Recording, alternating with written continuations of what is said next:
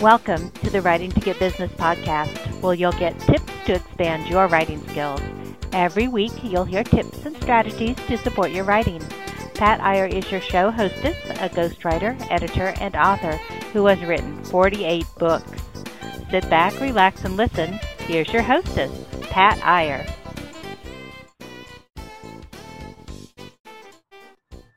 Hi, this is Pat Iyer with Writing to Get Business, and I have with me today Tina Greenbaum, who I met at a C-Suite Network event. I believe it was in San Francisco. Was it, Tina? I do believe. It may have been New York, but I think San Francisco, I think so. And C-Suite Network is the podcast host who is hosting this podcast. They're the largest business podcast network in the world and growing rapidly at the rate of 2 new shows a week.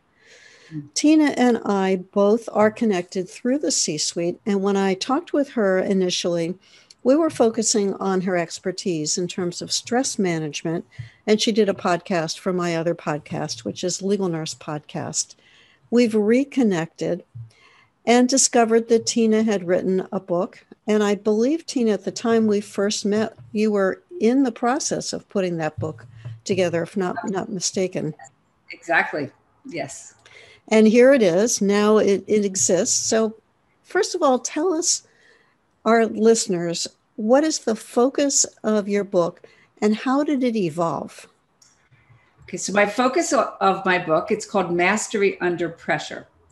And so I like to look at how anxiety is at one level and stress, and peak performance is at the other level. So I think of it as a continuum. And no matter where you are on that continuum, even if you feel like you're performing really, really well, there's always more to learn. There's always more to become fine-tuned. And people talk about being in the flow and how do you get into the flow and when are you in and when are you out? And so over all the years that I've been working, it's fascinated me in terms of skill building. How do we actually build the skills to manage anxiety and then perform at our very best? So that's sort of the background of it. And I started working on my business of this mastery under pressure. So I've worked over the years. I lived in Washington, D.C. I lived in New York City. I live now outside of San Francisco. So I've worked with a lot of high achievers, actors, dancers, performers, financial people, bank presidents, you name it. And what I found was that a lot of times, again, people knew what they were supposed to do, but they had no idea how to do it. And so I'm really a teacher by nature. And so I wanted to teach these skills.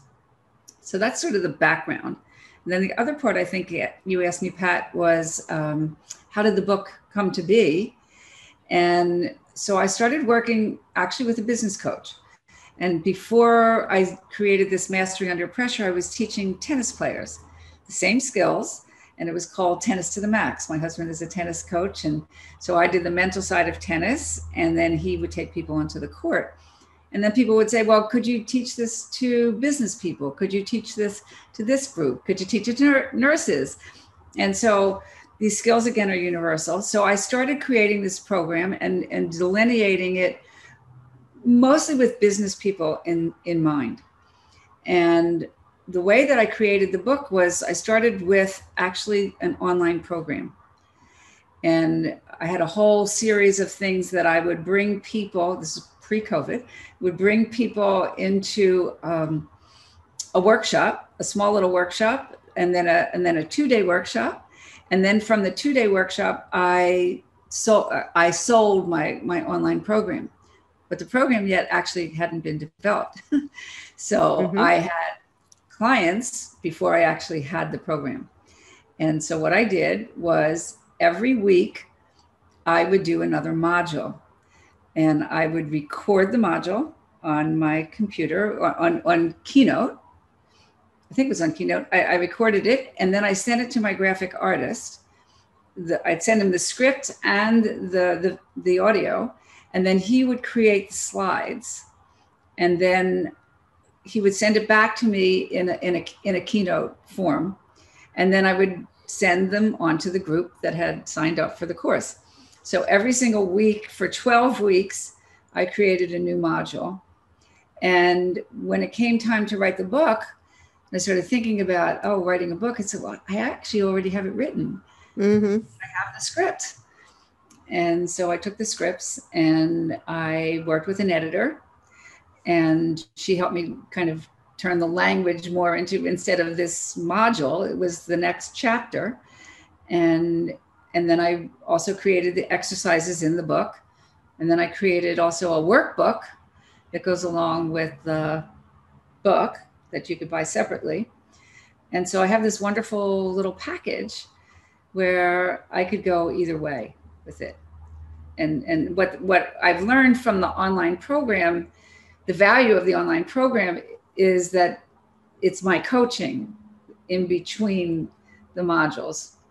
Otherwise, I don't sell the program, the online program by itself, because then I say, well, you could just buy the book. And then it doesn't kind of lessen the impact of the program, if that makes sense. What's fascinating is the evolution of this from a live event to an online course to a book to a workbook. Yes. That transition is fascinating to me. Yes. This has actually been 5 years in the making. Mm-hmm. Whole process. And having the book as my, people talk a lot about it as a calling card, but I used to dream about having a book. It's like, oh God, and then when the book came out with my name on it, it's like, wow, I have a book.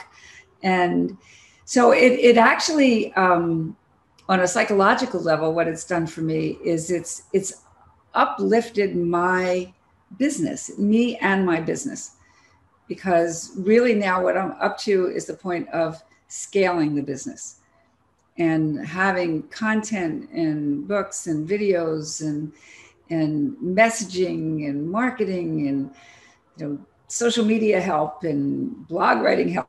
Excuse me. I kind of look back on the last 5 years, but it's here. It's actually pretty exciting, if I must say so myself. And do you ever repurpose the script into blog posts? Absolutely. So I have a wonderful person who's helping me with my social media, and I get little messages on Facebook or LinkedIn, and that Tina Greenbaum has posted the next posting, and there I see quotes, beautifully done. He's just doing a beautiful job with my headshot, and everything is in my colors, and here's a great quote, and then video pieces, and then chapters, not really chapters yet, but just chunks of pieces that I've written that are now showing up in all different kinds of interesting ways. And hopefully, that's my end of actually putting it together, but hopefully helpful to people. Mm-hmm. that I'm really, from my years of experience, really giving things that make a difference to people, especially at this time. I would imagine, being in your line of work and focusing on mastering stress, that you're seeing a lot of people who are talking about the effects of stress that we're going through now. Yes. So what I used to think about my business, and somebody said, I didn't say this, but the way she said it was perfect. When I was talking, she said, I believe in what you do. I think it's really, really important. But in our line of work, in my business, my corporation, it's not urgent. So it's important, but not urgent. There's a Eisenhower made up a time management thing. And so he calls it important and urgent, important, not urgent, not important and not urgent. And the other one is just get it off the list. And so right now my work is, again, it's not just me, it's the work that I do is important and very urgent. Yeah. I have seen that schema applied to the work of risk managers in healthcare when they're trying to prioritize what problem are they going to tackle. It could be critical and infrequent, or it could be critical and frequent in terms of an activity. Yes. And putting your resources towards the things that are critical in that 4 quadrant becomes most important. Absolutely. It's a wonderful way to really kind of manage your day.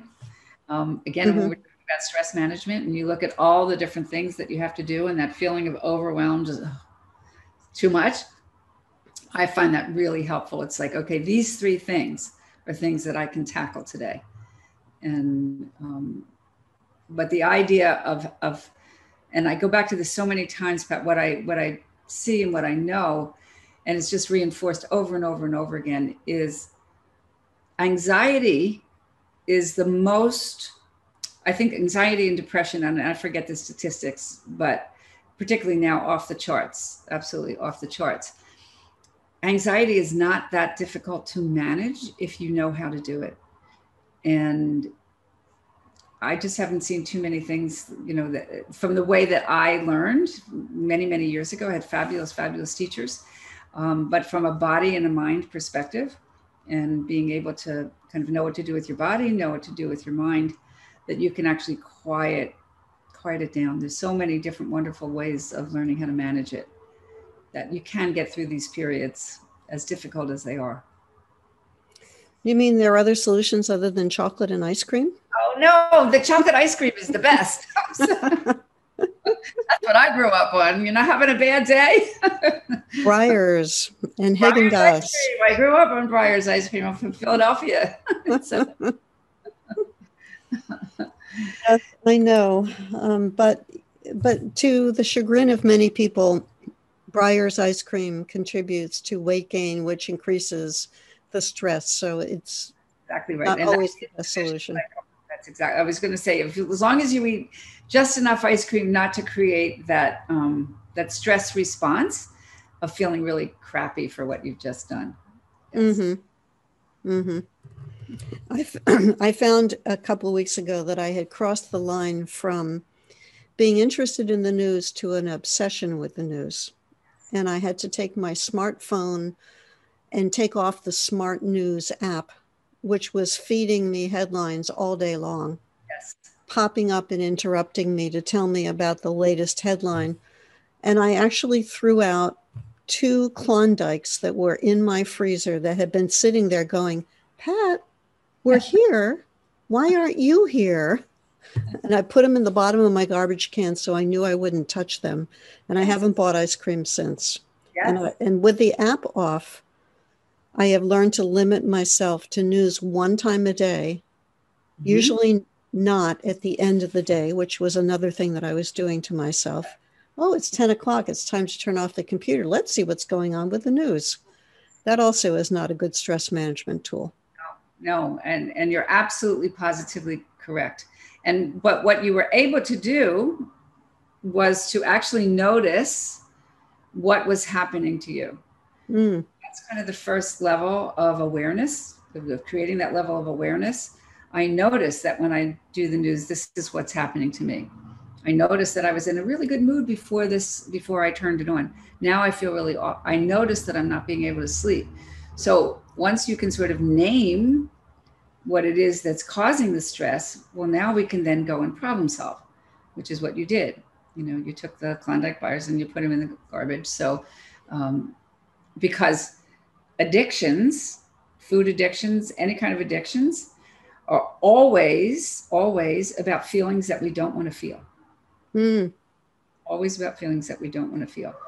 And so if we just kind of divert our attention and we start focusing on the food or the drugs or the alcohol or the joint or whatever it is, I don't have to feel that feeling anymore. Well, again, in short doses, sometimes that's a good thing, but other times you're cutting off your ability to know what the problem is. So then you've lost your radar, you've lost your problem-solving ability. So I just wanted to comment on that because that's important. Well, see, there's a little bonus of a tiny bit of therapy mixed in with this podcast too. That is great. An unexpected bonus. Can't resist. Well, what advice would you give people, Tina, who are thinking about either writing an online course that may turn into a book or writing a book that may turn into an online course? that marriage of the two media is one that can be quite profitable and rewarding for the authors as well as the people who go through those programs. So this is one of the things that I've learned. I said I'm doing this particular part of Mastering Under Pressure for the last 5 years. I've also built 5 private practices, and every time I moved, I had to start over again and start over again. So I understand what it's like to be a sole proprietor and attempting to do as much as I can by myself, because I didn't have the funds to hire all these wonderful people. But what I've also learned is, and this was some of the best, again, had I known this when I was starting, I would have figured it out a little differently. I volunteer at a incubator, a startup incubator. And they used to bring me at the end of the course. Now they bring me in at the beginning, like how to manage all of this, putting it all together. But the fellow who kind of created it said the difference between a sole proprietor and a founder is a founder has a team. Founder has a team. And when I look at what was involved in all those things, of how I've actually been able to do it. So I started out with a wonderful business coach. And yes, I paid him, but I also was smart enough to understand that I was investing in this money. I didn't have the cash. I didn't have it, but I knew that I couldn't move on because I didn't have the knowledge to kind of do what I wanted to do. So I put money on, an interest-free credit card, because I knew I could pay it off in time. I couldn't pay it all at once, but I knew that I could make payments within the 18 months that it would take me to get to the end of the thing. And that's how I kind of foot my first really expensive helper. And I did it several times over, and always being able to stay within my means and not take on anything that I couldn't pay back. So that was one way. The other way I did it is I did a lot of trading. There were people whose services that I wanted and they wanted mine. And yes, I do psychotherapy, but I'm also a very practical coach. And I'm a good problem solver, and I'm good at helping people assess things and kind of look at what may be the next thing. So I had friends, colleagues, who helped me along the way. I have a wonderful quiz that somebody, wanted my services, and another friend wanted something else. And so there are people in your world that can assist you and that you can assist. So I never want to kind of think about, and also giving away some of your time for something that may turn around in some other way. People ask, I did a lot of speaking, and that got me really kind of out there in the community and people getting to know me. And so somebody says, well, do you speak for free?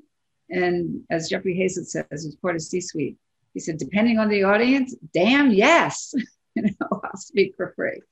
And so being creative, listening to other people, being part of networks where other people are kind of going through the same process. Somebody like Pat, who was an amazing, amazing resource, not only for her incredible talent, but who she knows and how to get around this and how to get around that and how to, do the course. Like I sold the course before I made it. So I didn't invest a cent other than my coaching, but I didn't invest anything in getting somebody to make something for me, until I knew that there was an audience for it. So really kind of learning business savvy. And again, this is small business savvy. This is not, a multi-million-dollar corporation where the problems are different, although they're not, they're just scaled down. But a good business runs in certain things, and we need those things. And just like good mental health work, when you're operating personally, things work if you have these pieces in place. So again, Pat, I'm trying to think of all the things that I've done that, it's also networking, getting to know people that know people and that can give you ideas, and coming out of your single focused, again, here we are at home.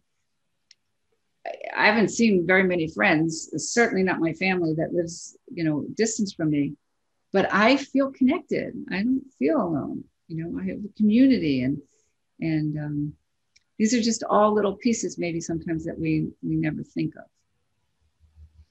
I was talking earlier today to a British hypnotherapist and NLP practitioner, and she commented that many people have said they feel more connected to each other through Zoom than they did when they met in person.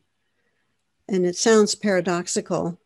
People are more comfortable because they're talking in their own homes, and they are opening up to each other more than if they're standing in a crowded room at a networking event. Exactly. Waiting to get into the next conversation, or not, or sitting back and, I don't feel comfortable. This isn't my scene. This isn't. So you get a lot of opportunity online. I mean, we have this community of the C-Suite Network where, my God, my world has opened up 1,000-fold. Mm-hmm. All the amazing, amazing people that I connect with and want to connect with me. And I kind of get off one of the calls and I've got like 10 different LinkedIn invitations, and finding the people and using your time really wisely as to who can you help and who can help you. And I get these wonderful reciprocal relationships going, just like Pat invited me here. Hopefully I can help her, and she's certainly helping me. Yeah. We focused on the fact that you went from the online course to the book. And another piece that we didn't cover, which I think is also so creative, is to give the script and the audio to a person to help create the visuals. Mm-hmm. I have always done my own visuals, my own PowerPoint slides. And it takes me probably 3 times longer than it did for you to create that, because I'm off on the internet, I'm looking at images, I'm getting distracted because, I find 3 or 4 other images that I could potentially use in another project. I've got to pick my PowerPoint template. I've got to write the script that goes with each of those images. I've got to make sure that they're fitting well on the screen. They're not over the edges. If I'm using a pre-purchased template, which I did over this weekend, I have to remember to check to make sure that there's no unexpected animation, that things are not flying in and dropping up and down, which I discovered with the one that I used on the weekend, that I had forgotten to go through and remove all those things. It sounds like you very creatively used a graphic artist person to do what he or she did well with your material.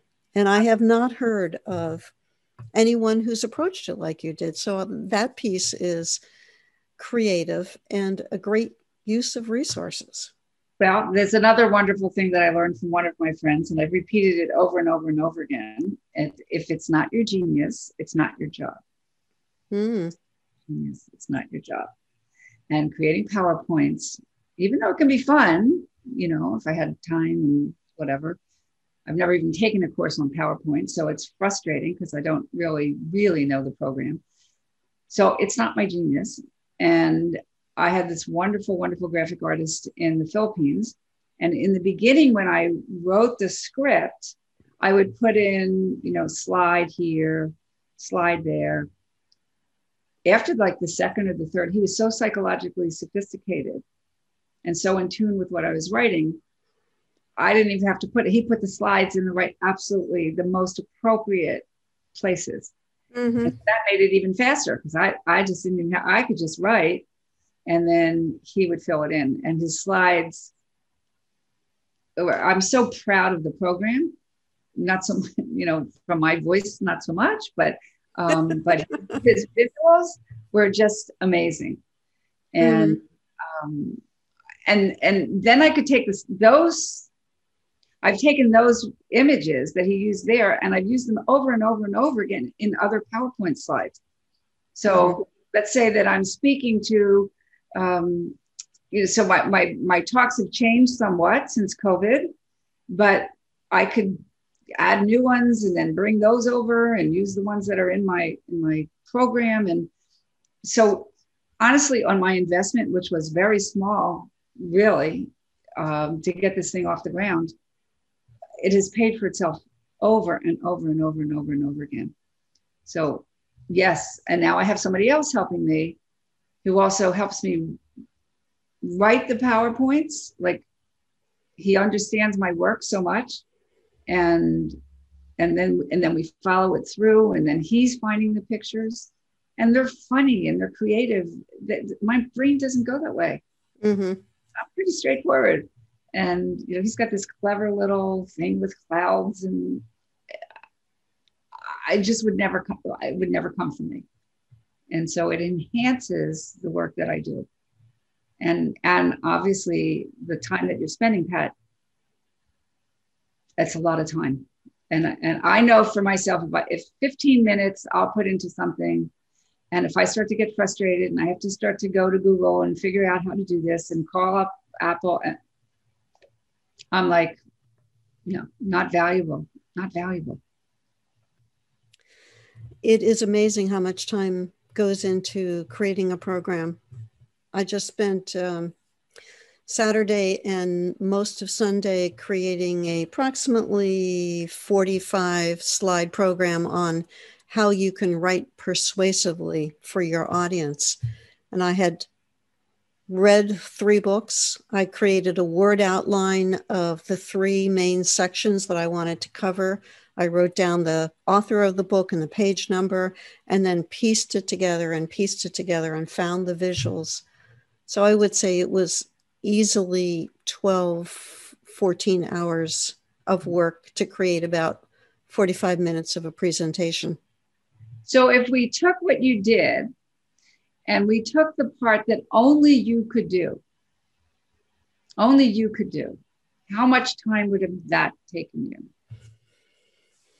It probably would have been half that amount of time, I would guess, because I didn't have a script. I didn't write it out in advance. I was creating the visuals while I was processing and integrating the information in the 3 books. So certainly the visuals, if somebody else had done the visuals and I could hand over a script like you did, it would have reduced my time for sure. Right. And the truth is, I don't know about you, but I enjoy doing that part. I enjoy doing research. I enjoy writing my things, and making sure that they make sense, and that, this thing leads to the next thing. And that's the part that only I can do. Mm-hmm. Because it's my training, it's my background, it's me, it's what I'm offering. Somebody else can actually edit it for me, make it, read better or sound better.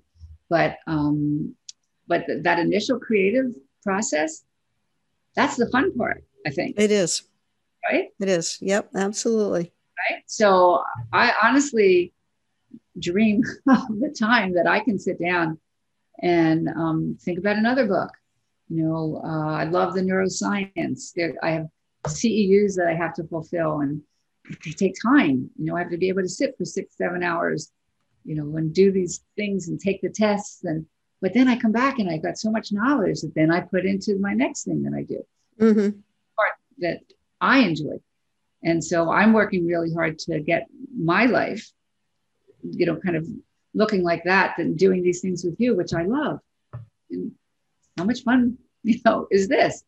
And so having that kind of frame of thinking of how I use my time, or how we use our time, and, if it's not my genius, it's not my job. And, and also that 80% of our time during the workday, particularly, needs to also be spent on bringing in new business.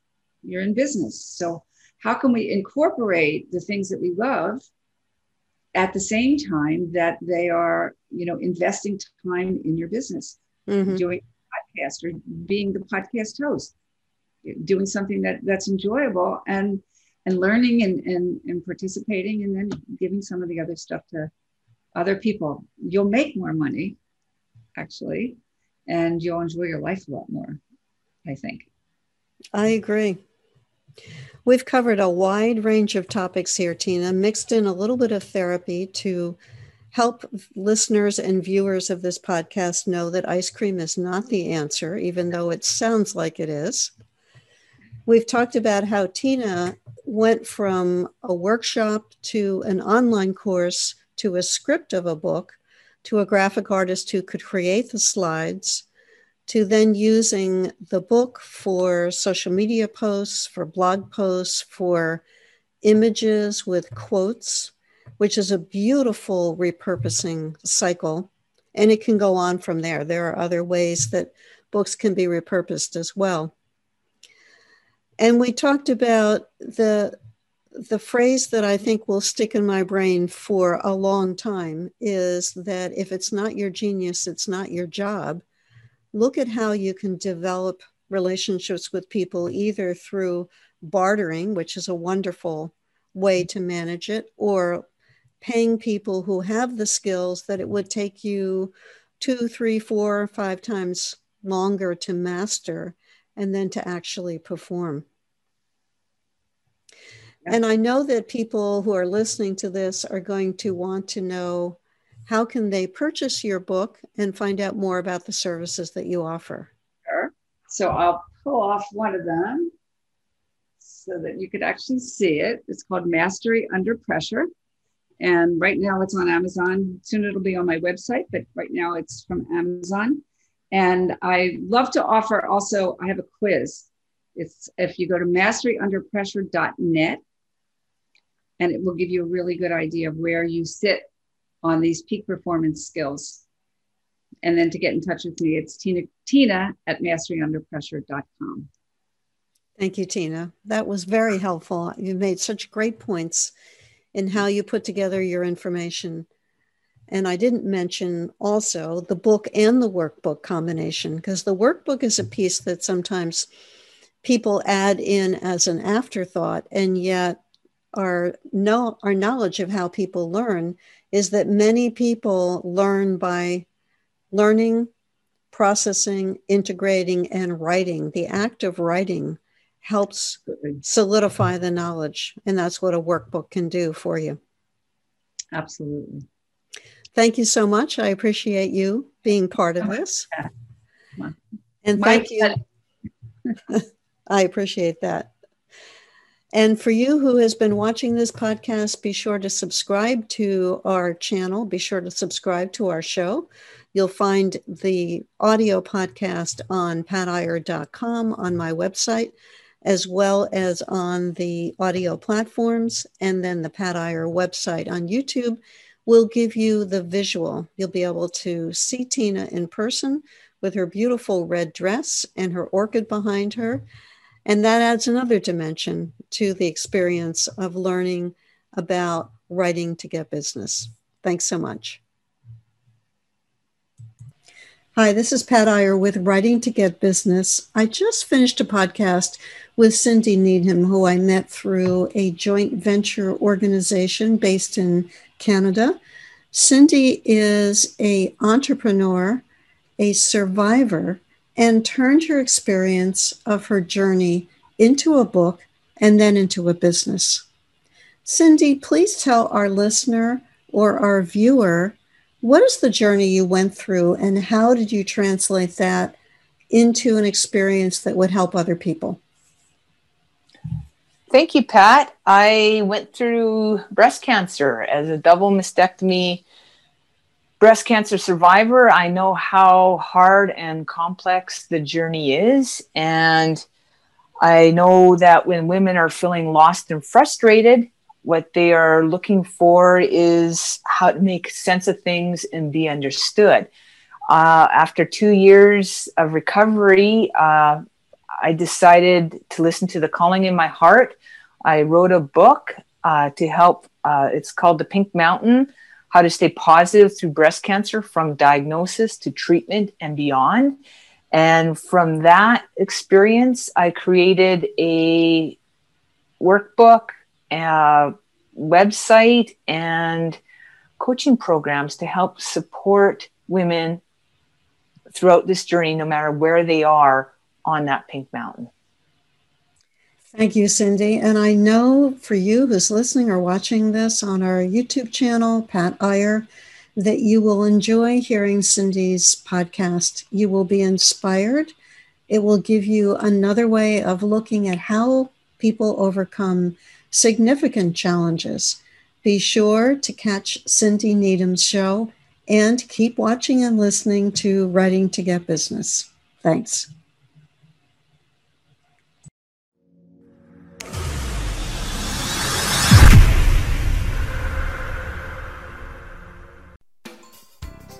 We hope you enjoyed today's episode. Check out Pat Iyer's resources for writers at writingtogetbusiness.com. That is writingtogetbusiness.com. Coaches, consultants, and entrepreneurs work with Pat so they can get more business by writing and sharing their expertise. Check out Pat's resources on writingtogetbusiness.com. This podcast is a part of the C-Suite Radio Network. For more top business podcasts, visit c-suiteradio.com.